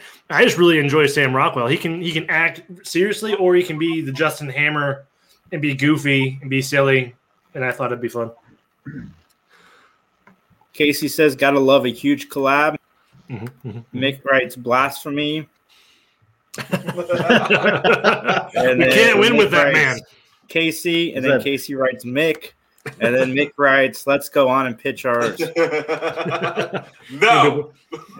Giant cigar Casey coming on. Be great. No, Giant cigar Casey. I'm not ready to judge Casey. How can I do that? How can I do that? Well, he's got Mick Barnes, so I can do that. That would be like Max, you judging your spouse. Like, you just can't do that. No, you're like, yeah, that's not. No, there's no way. Casey's so awesome. How can I even compete? So, what about the rest of your cast, Justin? So Adam, I think, is Paul Rudd. Adam being the haunting, the dead father, right? The dead husband, rather. Rose Byron from Neighbors, the wife of Neighbors in the movie Neighbors, as his wife. Big fan of her. The real estate agent that sells the house, Rose Byron, I think, Byrne. Rose Byrne. Byrne, thank you. Yeah. And then for the real estate agent that sells them the house is Gwyneth Paltrow, because I despise her and I didn't like the lady in the original movie anyway. So Gwyneth Paltrow. Catherine O'Hearn, Dahlia. Kristen Bell. I thought that'd be fun. And the prospecting husband, Charlie Day, because I love the idea of It's Always Sunny with the note, like him trying to figure out what the hell's going on with the house. They'll have a whole room of notepads, post-it notes, just trying to figure out Yes, you can play a frantic man like nobody's. Man, like no other. And then Lydia would be Millie Bobby Brown, just because I think she does the sci-fi horror stuff really, really well. With that's like right on the nose. Yeah, Stranger Things. Yeah. And I think the person coming in, Otho, the guy that kind of figures out what's haunting the house. I feel like it's Tiger Blood himself, Charlie Sheen. I feel like that'd be a lot of fun to watch him try to figure out why the house is haunted. Is he allowed around Millie Bobby Brown? Like, there's no restraint. Yeah, really. That's a fair point. I didn't think of the logistics of that concern. And I think the devil in the underground and trapped in the mine would be what's his face? Matthew McConaughey, like the Man in Black type of thing. Okay. Did you watch that movie? Yeah. No, it was bad. I think Matthew McConaughey is great. No. Matthew McConaughey's all right. Like Dallas Buyers Club, I think. I mean, no, he can be good. I'm not saying Matthew McConaughey can't be good. I was like, that is not a good example I would give of Matthew McConaughey. Like, I would say Interstellar or True Detective. Like, I'd be like, okay, like he can play like a weird dude. Yeah. But all right. The big bad. It's like when the description on the back of a DVD box is trying to sell you and it names movies you hate. Yeah. It's like this guy, the director of this and this, and I'm like, no. We're not doing that again. M. Night Smiley Man. Right. And I think that's my cast. All right, give me 1 second here. So I've got Paul Rudd and Rose Byrne are the dead husband and wife. Couple. Yes. All right. Who did you say? Or you said 11 is playing Lydia. Yep. Okay. That's that is a solid cast. I can't wait to hear who's joining Dan's cast on this. So it's gonna be huge. He's gonna have 30 people. Look how happy he is. I know. Dan is so happy to get ready to tell us. All right, guys, hold on 1 second. I got Paul Rudd and Rose Byrne as the dead couple. Gwyneth Paltrow is the real estate agent. Yeah, the lady that sells in the house. Right. Yep. Otho is Charlie Sheen. Mm-hmm. You got Matthew McConaughey playing your big bad guy. Lydia is played by Eleven. Sam Rockwell is going to be Beetlejuice. Who am I missing? Yeah, Charlie Day and Kristen Bell as the living couple. Okay. I think that's it. Yeah, all right. That's cool. I love Kristen Bell and Charlie Day. Mm-hmm. They'd make a very interesting couple. For sure they would. They have nothing that makes them seem like they'd be a good fit, but that's why I love this. I can't pass up Charlie Day being incredibly hectic in a haunted house. Let's play to his strengths. That's all you're doing. That's all you're doing. All right, cool. I got everything that's for your cast. It seems pretty good. Dan, who's your cast? Okay. Seeing as this is going to be a huge film and a giant monetary endeavor, I need to bring a whole lot of big names to this. So I don't have 30, Justin, but I do. I think it'd be a lot. For Beetlejuice, I'm going to go with Jack Black. Okay. Because I want to see him go against character and be kind of a bad guy. Not just the goofy guy, but be kind of a slightly, angry, concerning you kind of character. For Lydia, I'm gonna go with Olivia Cook, who was the love interest from Ready Player One. I think she's got a decent enough look for that, and I think she can act well enough. I do want cameos from whichever Baldwin was in the original, and Gina Davis. Yeah. I'm fascinated, Dan, that you're making a sequel, but you chose to recast Beetlejuice. Yeah, I thought about leaving the cast the same, but it's not going to work. So, okay. Yeah, I mean, not for this film. Yeah, see that's the main problem is I can't have Winona Ryder. I can't have. You could do, Beetlejuice the same, but I don't think it's going to work. So you just have to have Michael Keaton be the training guy for he's training the next Beetlejuice. Be old ass Michael. No, I can't do that because that's land. I mean, we're not going to Batman Beyond it. That's no fun. So yeah. I said cameos from who? Cameos from most of the original cast. I mean, I'm sure we can put Keaton in there somewhere, but the couple from the original movie never showed up in the animated series, and that kind of always bothered me. So, so we're going to shove them in here. I've got Sacha Baron Cohen playing Jacques, the skeleton guy. Okay, hold on. The monster across the street is going to have to be halfway animated, but I want that to be Arnold Schwarzenegger. The neighbor? Get to the graveyard. Yeah. The neighbor across the street because he's got that dog and he's always yelling. As the mayor, I'm going old school. I'm going with Jack Nicholson. As the judge, I've got Gary Oldman. Nice. And as the DA, I've got Keanu Reeves. All right. Because I want him to go complete John Wick. Man, the budget of your movie is going to be astronomical. Yes, it is. It's going to be amazing.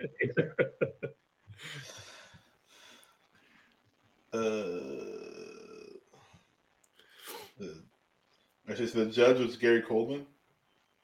The judge is Gary Oldman. Gary Coleman. Jesus Christ. Yeah, Gary. I mean, if you're going to the netherworld, he might be there. All right. Gary Oldman. Oh man. Bringing out the fucking. Because that dude can act no matter how much makeup you put on him. So. Oh, dude, that guy will commit to anything. Yeah. Okay, you're you are a shady future arms dealer, and you have a giant corporation, and you're 100% 80s style shark tycoon. Yes. Go. Gary Oldman's puts on his best Zorg and walks out the freaking room. Like, I mean, it's all right. Don't worry, I got this. All right, so then what's Keanu Reeves' character? He's the DA, the guy going after Okay. Beetlejuice.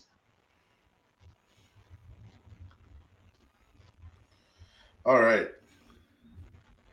Anyone else? And I want him to ride like a spectral, skeleton horse. Who would you cast as a horse?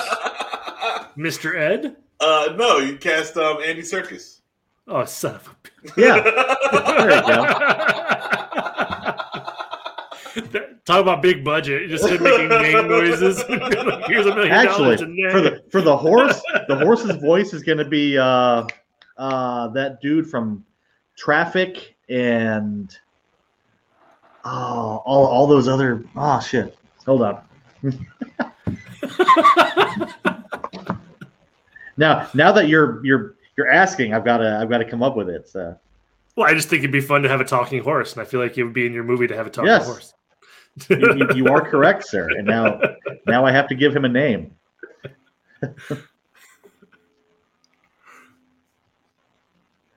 Oh man, I just had to write down Keanu Reeves rides spectral horse.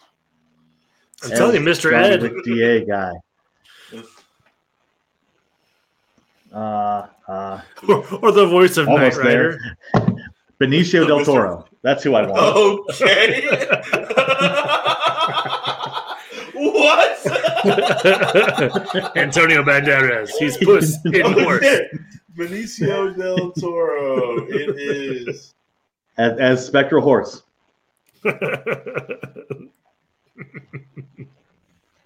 That's fun. Okay. Good God. Good God. Let me catch up these comments real quick. Michael Keaton can do everything. Yes, he can. Silly Castan, so expensive. Shots fired. Oh my goodness! I don't see why you guys keep trying to tank your whole team here, guys. Holy crap! This is just supposed to be for fun, and they're just like coming for blood, Dan. Oh my goodness! Yeah. After the shit Max has been giving Mick about the March Madness. Yeah, that's Max. That ain't me. But you met Max. All right. Let's keep going. I mean, at this point, these guys don't even have to show up to their. You're going to lose. Wrap it up. All right. What do we got next? It is the pitch. Or not the pitch. I'm sorry. Marketing. You did the pitch. Oh, director. God, you think it's my first time playing this game? Writer and director. I offered you the judge's seat. I could have been doing the host part. Like that's. It's fine. I got it. I was just saying. Are you good? Like we can switch now. Like I got everything written down. I can text it to you. No, we're good. I can text it to Dan. Dan, who is your director and writer? My director is Neil Gaiman. Okay. Ooh, I like that. Yeah. I don't have a writer. I do have art director and let's just say director of special effects. That would be Terry Gilliam and Wes Anderson. Wes Anderson from like Rushmore. Wes Anderson from like Fantastic Mr. Fox. But like also like Rushmore, right? But yes. Yes. and Terry Gilliam from Monty Python and others. All right. So that's art director and director of special effects. Director of special effects. I'm really glad. I mean, we're gonna have to hire like 500 companies to do this shit, but I want one guy like have a central vision with the other two. So. Gotcha. I do. Yeah, I like that pick. It's very sensible for the movie you're trying to make. Like I see that a lot. That's a one-new judge. You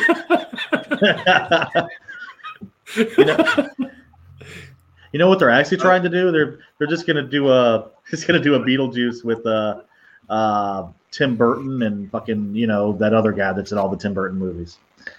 But that's Johnny Depp. I do want to speak to that last comment that Mick made or whoever made. Like the $900 million budget is like that's the beauty of Remake Revolution. Okay? Yeah, it's limitless budget. It's like everyone has to say yes. Like it's not like you're like, oh well, this person didn't like this person in real life. You're like, no, for this movie, whatever needed to happen means they get along for the movie. Like that's. And I said we were James Cameroning it from the beginning, so I don't know if we're paying attention. That is also true. Or not. It's like to film a Titanic movie, I need to actually see the Titanic. So I'm gonna do that first, and then make your little Titanic movie. That's funny. Because I'm James Cameron. Yeah, besides like 5 movies, Tim Burton sucks. So I'm glad you went away from him. Yeah, I don't want Tim Burton, which is sad because I like old Tim Burton. But he just has a very distinct feel.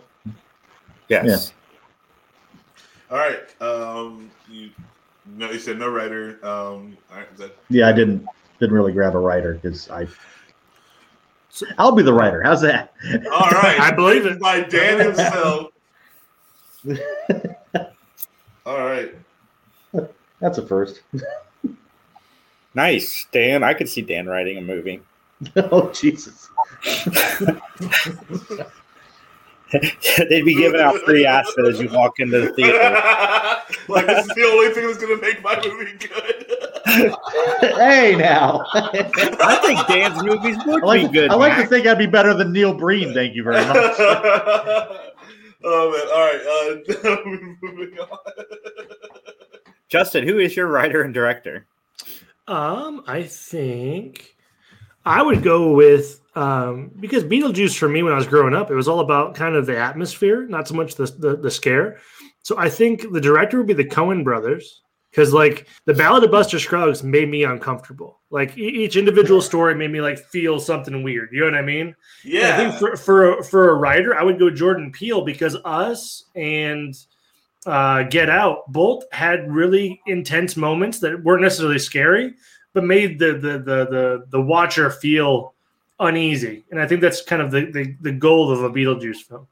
Yeah, and Jordan Peele can also add that comedy element that's in the original film. Well, and the Coen brothers did Oh Brother Where Art Thou, right? So they can do comedy as well. Yeah, so like, they can but they've done so many things. Yeah, Oh Brother Where Art Thou is a great movie. I do love that. Mm-hmm. I think I don't know. Is art direction? I mean, I throw Cronenberg in if they needed to do any like actual like makeup stuff, like creature feature stuff. So he needs a vagina coming out of their chest. Maybe. Oh, so disgusting. How did that come from Justin this time? No, right? Like I fully expected this from Dan. Justin. I know. I was like, if Dan doesn't say this, I have to. Oh man. Okay, so with effects by Cronenberg, ugh. Good God. I think it'd be fun. I think that's a good pick. No, it was the whole reason is he did his job too well. Like I was so unsettled, I had to stop watching the movie. Like yeah, because after the 10 minutes that you watched. Yeah, because I'm just trying to recreate the feel, right? Because like Max watched into the movie and decided not to stay. Like he just walked in as we're watching it, saw the vagina in the chest, and just walked out the door. Yeah, that was it. That was enough. Yeah, because I mean, Beetlejuice won best makeup, I believe. So like trying to recreate that and then the ambiance of it was my whole goal for the people. Right. Oh yeah. No, I mean, like I see what you did again. Like and I just can't deal with there being a vagina coming out of somebody's chest. So I'm saying like it doesn't have to be a vagina coming out of the chest. But I'm just saying like if you let Cronenberg do what he wants to do, like you might end up there and like not realize you've unleashed this thing on your movie. You're not right. You're not wrong. He can be very understated too. It's not all. Very it's small not all chest vaginas and exploding heads. I mean, okay. All right. I'm just saying, like that guy. There's that a degree of subtlety weird. In there. Thank you, Dan. That guy gets weird. Yeah. Yes. We've all seen where he's gone to, given his own devices. Is all I'm saying. You need to keep an eye on that dude. Like, hey, weirdo. Just keep it till like a level 6 weird, you weirdo. All right, that's my people. All right, that's cool. That's cool. Yeah, 100%. I'm loving both choices. Justin, what is your marketing campaign? So being it's 2020 and everyone's inside, or 2021 rather, I was thinking, I don't know if everybody played Phasmophobia, but Beetlejuice originally had a video game come out with it, so I figured I'd play that up, but almost make it VR and have it be a real estate kind of a thing, but also a haunting thing. So I don't know if anybody played Phasmophobia, but that's a terrifying game where you're a bunch of ghost hunters that go into a house, look around, try to find the ghost, and try to identify what ghost it is. I thought that'd be a lot of fun to do for Beetlejuice, as well as have different marketing ploys where you film or you watch the film in haunted houses. So you mentioned a real estate feel. So you're gonna mix in like a Property Brothers kind of like thing, HGTV. Yeah, no, that's right. Yeah, we're gonna remodel and then get rid of the ghosts or the humans, depending on the kind of game you play. Gonna remodel and then exercise. Yeah. Put the cross up first. As you remodel, it's upside down now. Because like when you start the remodel, you're like, okay, I know there's an evil spirit, something in here somewhere. I just got to figure out which floorboard to pry up. That's right. That's right. That's right. Is it in the plumbing? That's the new HGTV thing. Not only do they fix houses, but they're also like psychics and shit. It's like, something terrible happened in the second bathroom. Yep, it's definitely. Let's remodel it. Oh, this poor toilet. It has seen too much. It is now haunted. Oh, there was chili done here. Oh, man. And quesadillas, same night. All right, it's a VR game. That's awesome. I don't think they understand that this is just a game and it's not real. We've already sold the rights to this movie. Have you? Yeah, yes. Nice. Apparently, because I used to be manager of making movies, and I can tell you that this isn't going to work. Dan's about to get evicted. All right, because I don't have a fucking burrito or something. I don't know. And do you have anything else going on for your? No, that and I think the other thing is watching the movie in like haunted locations. Oh yes, yeah. On location where Grandma was murdered. Will they have the HGTV psychics there? Yeah, it'll be the Property Brothers, and they'll just have like. We really should put some faux wood up here. I wasn't going to watch it, Justin, but now you're saying that Drew and Jonathan Scott are going to be in it, and I am 100% in. Yep. Not the movie, but part of the marketing, for sure. Yeah, exactly. That's perfect. Dan's face. Older than I am. That's right. I don't understand this at all. Yeah. It's like those commercials. Have you seen my shiplap, Dan? Have you seen my shiplap? Oh, don't hit me with the shiplap. That's what I'm talking about. It's like those commercials when hours. When the people get insurance and they act like they're their parents. This is what I'm seeing here. That's guys. right. Yeah. Sorry. No, there's something mesmerizing about Property Brothers. I don't know what it is. And I get it, Dan. Anyway, I watch HGTV. I wake up at 4 a.m. and I go to bed by 9. And I host a Matlock podcast. I should definitely be a lot older. He has an owning amount of stock in tapioca pudding. Yeah, apparently. All right, what do we got? What is your? Yeah, what do you? What's your sales pitch, Dan? Well, okay. First, we're gonna have to have like TV shows about our advancing technologies. Because it's going to be awesome. Also, I want to have like a virtual reality kind of arcade video game that they would put in theaters, named Beetlejuice 2, and it would showcase some of the cool 3D to 4D effects in virtual reality. Secondly, we're going to have a new Pepsi flavor. I don't know what it's going to taste like, but it's going to come in green and purple. It's going to taste like ass. Probably. I'm gonna have a tie-in with Universal Studios because they used to do the old they did. Ghostbusters, Beetlejuice shows. So I mean, maybe a new ride, maybe something, I don't know, something cool like that. When it goes on to video, there's going to be a rated R cut as well for the unrated stuff you couldn't see in theaters, and that's going to have a Red Band trailer as well because people love that shit. All right. And there's going to be a new cartoon show, and of course, toys. Nice. What's the toy line going to look like? Is it going to be like the ultra real ones, like the ones you? Okay. That's awesome. There we go. That's actually pretty damn cool. Yeah, they crushed that. Yeah. I didn't make it, but no, it'll be the old fun, like they'll have little levers on their back to move their mouths and their tongue shoots out or something, shit like that. Are you gonna make Happy Meal toys too? That's what I feel like too. Just at McDonald's, like just have.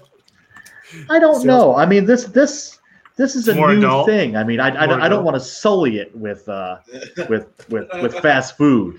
I can respect that. No, you take the money. We've never had contestants help each other, Matt.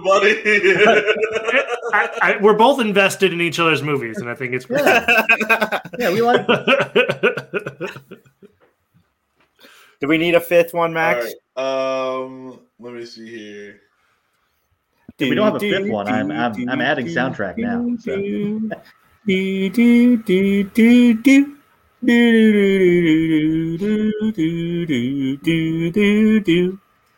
Please stop. You're hurting me. Please stop. I am done now. I sing the whole song. No, we don't need the fifth category. Oh, okay. Sure. Well, and anyway, as an addition, yeah, I'm fucking doing it anyway because I've already thought of it and it's great. The soundtrack is going to be Tenacious D with Danny Elfman for a symphonic Tenacious D album. Okay. Nice. Okay. Solid. Justin, just curious, what would your soundtrack be? Mine would have been, that Hey Senora song. I would try to have like Billy Idol do a rendition of that because I thought it'd be funny to get make a more rock version of it. And then Bernard Herrmann, who did the Psycho soundtrack, I thought it'd be good because it's all about ambiance, right, and making people feel uncomfortable. And Psycho did that very well. He's also dead, but either way. Well, we've had dead people in the Revolution before. It's fine. Oh man, I thought I should have had more dead people for Beetlejuice. You should have, yeah. The cast, like as the ghost, in all R.I.P. cast. Yeah. All right. Look at those notes. Good grief. Yeah, it's hard. It's hard being judged. Now, I gotta say, like these are both solid pitches. Like Justin, your remake pitch is good. Like Dan, I gotta give the pitch to Dan. That makes sense because it's just like I'm down for like James Cameron, raise the bar. Like you guys want a Beetlejuice movie? I'm gonna give you one. Yeah, that's I'm down for that. I like what's going on there. I like the whole. Hey, you fucked with Lydia. Now, I'm going to show you what Beetlejuice can do.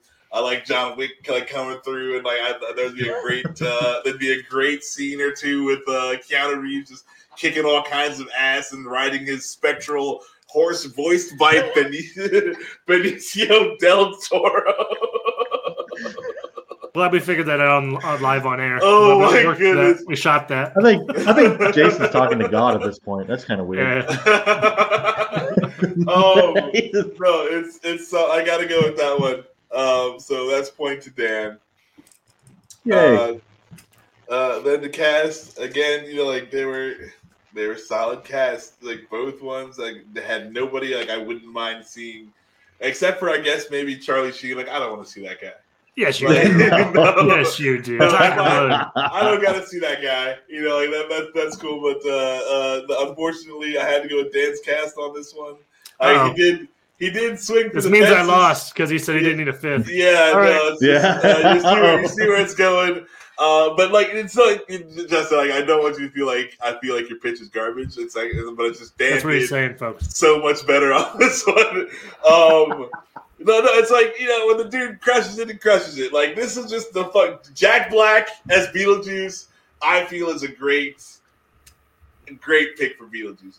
That's a great you know, like a good person to play Beetlejuice. Olivia Cook, who is she? Olivia Cook is she's the love interest from Ready Player One. She's done a lot of TV as well. But okay. All right, cool. You know, I just think she works as Lydia, and she's not the chick from Stranger Things. So right, yep, that's Sacha Baron Cohen. I feel like Jack Black and Sacha Baron Cohen should play together. Like that's awesome. Gotta throw Schwarzenegger in there. Why not? Jack Nicholson. And Gary Oldman, I want to see that. You know, it's like I just really, really would like to see that happen. And yeah, so cast Dan again. Hit this one out of the park. Just so I got to roll with it. And like, yeah, again, the spectral horse voiced by Benicio del Toro. That's just I don't know. Like, do we understand the horse? I guess not because it's Benicio del Toro. Yeah, we do. It'll be fine. Yeah, maybe we'll just subtitle him. Yeah, that's great. Oh, no, I'm like, I feel like it's more of a Princess Rainicorn sort of deal. You know, okay, yeah, you know, yeah. Like we'll just make him speak Spanish the whole time. Yeah, or whatever. Or whatever. Like, I don't know if he's actually even speaking any language that humans understand, but it's fine. Like, it's Benicio del Toro. Like, that's that's the cool thing about Benicio del Toro. All right, so we got your director. Dan says Neil Gaiman with Wes Anderson and Terry Gilliam directing various things with himself as the writer. I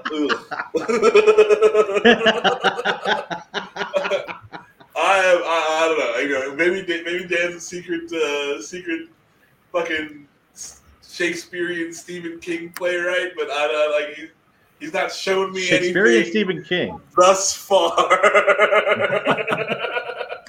So I don't know about the writer on this one, but that's a good crew. Justin doing the Coen Brothers with the Jordan Peele and effects done by Cronenberg, and I'd rather your directing crew, but I don't know that I can hand them Dan's movie. So this one is kind of like a moot point. Like we have to go with Dan's like crew because those are the guys. Like, you know, if you're trying to make his thing, like you do. Like, I wouldn't put the Coen Brothers on make me a new film watching experience on top of this I don't movie. think we should. What? I don't think we should keep it all together, though. I think they should each be judged by their own. Oh, that's segment. fair. Okay, well that's fair. And then I take Justin's. I like Justin's director better because the Coen otherwise Brothers you're just pulling shit from everywhere. So yeah, that's true. That's true. Well, no, sometimes it works out in a nice little sauce, though. You know, it's like it's weird, but yeah. But no. So I'm going to take Justin's crew. I'm going to give him the point on that one. It was a solid picks, and I can't. But no, like Wes Anderson would make the kind of like I think he could do weird, like Dan likes weird. And, for sure, you would have crushed it. So that wasn't a bad pick. Yeah, again, like this is like really close, but I just feel like Dan's movie is so much like. Goodness sake, I want to see that thing happen. All right, so marketing. Justin, you're going to do a VR game where you you're a property brother. And exorcism, all wrapped in one. We're making house improvements at every level. And it's a cool VR scare you game, and then all kinds of Beetlejuice hijinks ensue. That sounds like a lot of fun, and they should actually just do that. Like that's like that could exist. Outside of like in reality, that's a good idea. And then it kind of does for the Sega Genesis. Oh, is there one?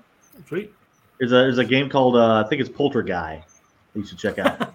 Anyway, I will. That's awesome. Yeah. Yeah. I'd play that game. No, actually, I wouldn't, because I'm not down to get scared. Like, why do people scare themselves on purpose?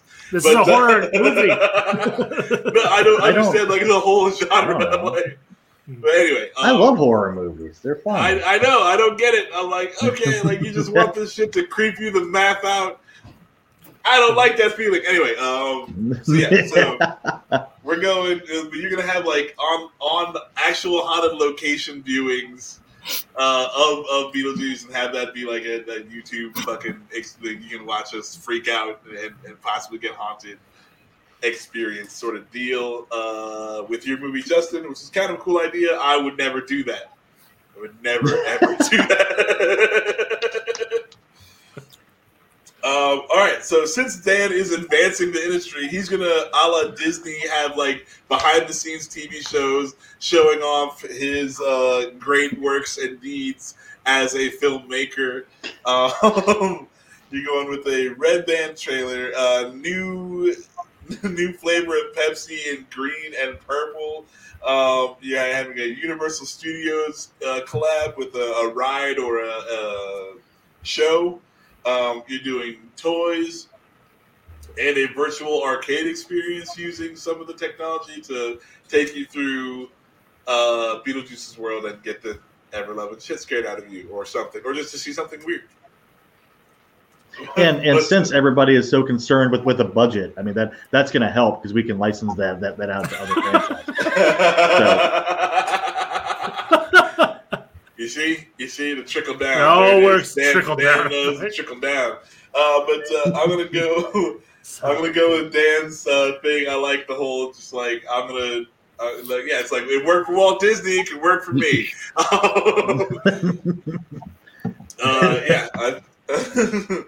think that's gonna be good. I want to try the weird Pepsi.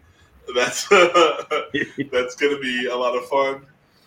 But it could be a Mountain Dew. Like it could be Pepsi Cola company, so it could be a Mountain Dew and another. It probably actually do better as a Mountain Dew collaboration. Yeah, it might actually be like green and purple in the same like 2 liter and just, like mix it weird. Up. Maybe. Yeah. Yes. I need the Baja Ghost drink, please. Baja Poltergeist. Nice. All right. And the Symphonic Tenacious D with Danny Elfman and Tenacious D is amazing. That's just. I do agree with that. That would be also something cool to just see happen.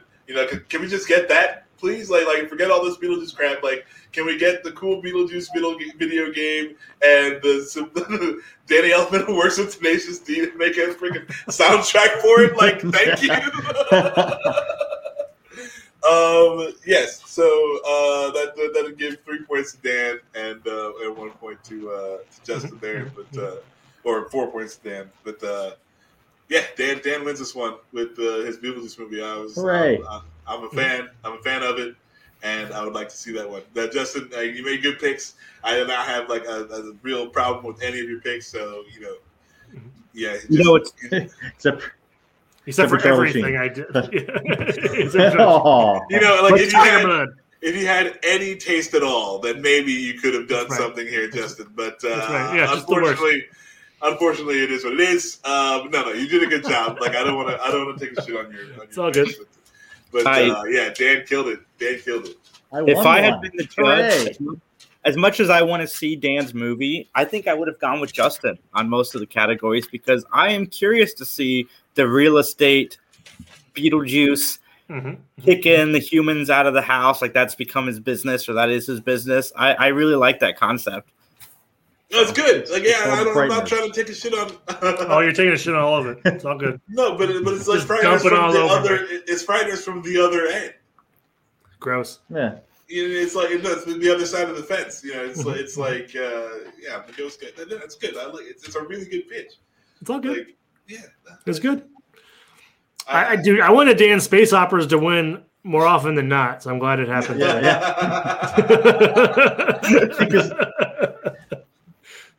Because here's my argument about those. You see, like they always go against the big massive space opera because they want the the nice socially relevant thing that's gonna tank in like 2 years and nobody's gonna care anymore. You see, whereas mine would be eternal as like a cult classic. Yeah.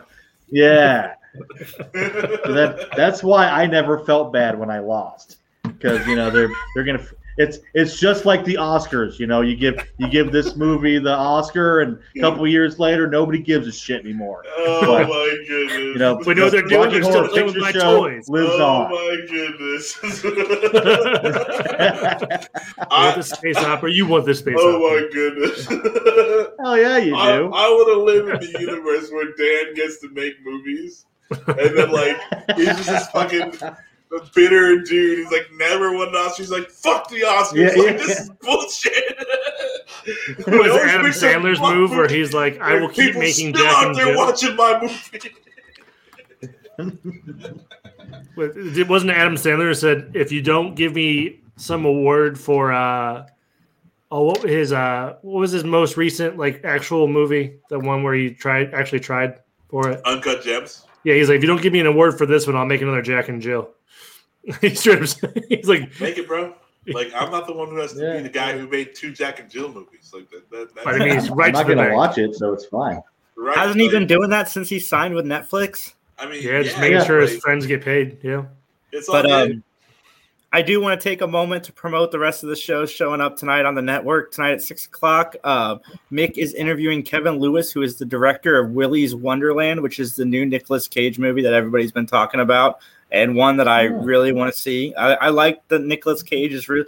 Nicolas Cage is the kind of guy who's trying to make movies that Dan is trying to make. I think if we got Dan and Nicolas Cage together, we would have something. It's Five Nights at Freddy's, by the way. If folks were interested, it looks super interesting. Awesome. And then at 8:00, this podcast used to be after us on Redline. Now they're after us on the Scene Snobs, and that is the Fandom Effect, and they will have Jeff DeWoskin on tonight. So check those 2 wonderful shows out. And I would be remiss if I didn't bring up our sponsor. So I'm going to try to find that verbiage real quick while Max tells you about Max. Dude, I ran out of Rockabella vodka, so we need to hook some more up. That's not how sponsorships work, man. Yeah. Maybe next time you can pass it around to the rest of us instead of just keeping it at home, saying this is our sponsor. It's gone now, bro. COVID. I'm sorry. Sure. Sure. We gotta stay apart. I'm sorry, I can't bring the vodka. Gotta stay apart. Here's a weird room just drinking vodka. If I reach like this, that's not 6 feet, bro. I can't hand it to you. That's so. I just picture Max with a fishing pole with the dollar bill guys.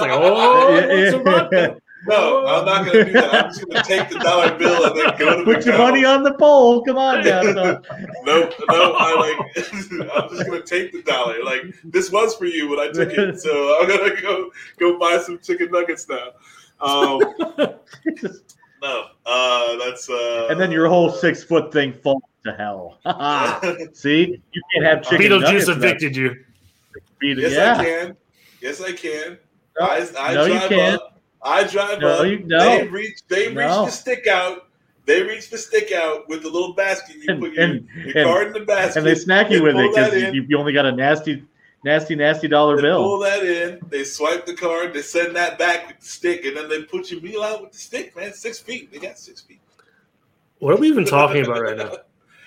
I don't say that I'm talking about the drive-in, but I've never had the stick at the drive-in.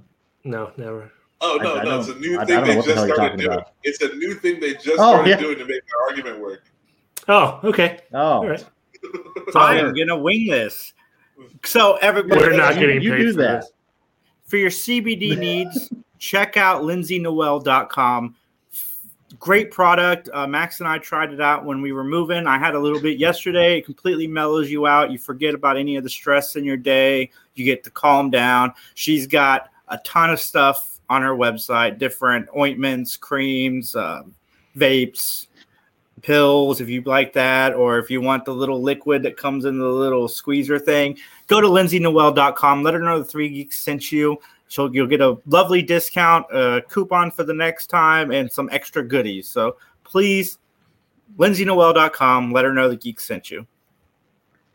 You lost, just not Max. Lost the read along. You could have put me in charge of it, and I would have had this down already. Well, you could have put me in charge of it, but then I never got any of the stuff. Yeah, Dan and I are in the left out group in terms of the sponsorship stuff. Really. Yeah, and then, what the hell, man?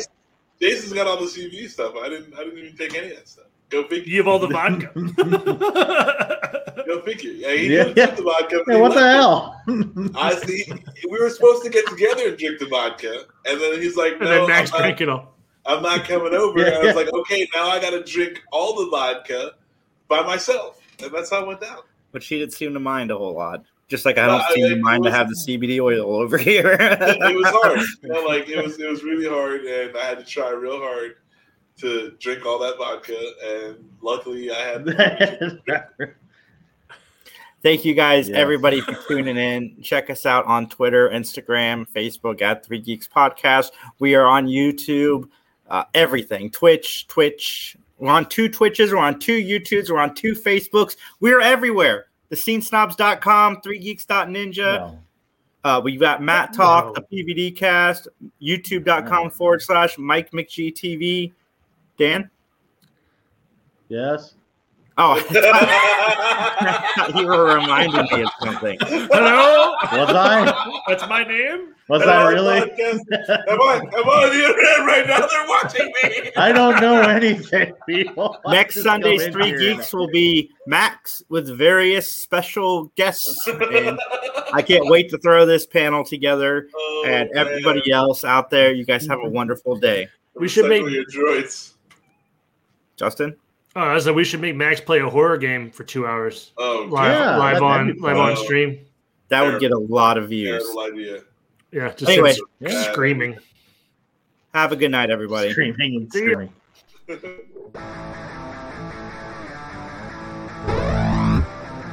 I don't want to do that horror game thing. Like, guys, I don't want to do that, do I? Oh, you do. I want to say these credits are so much better with some music. I agree. I wholeheartedly agree with that.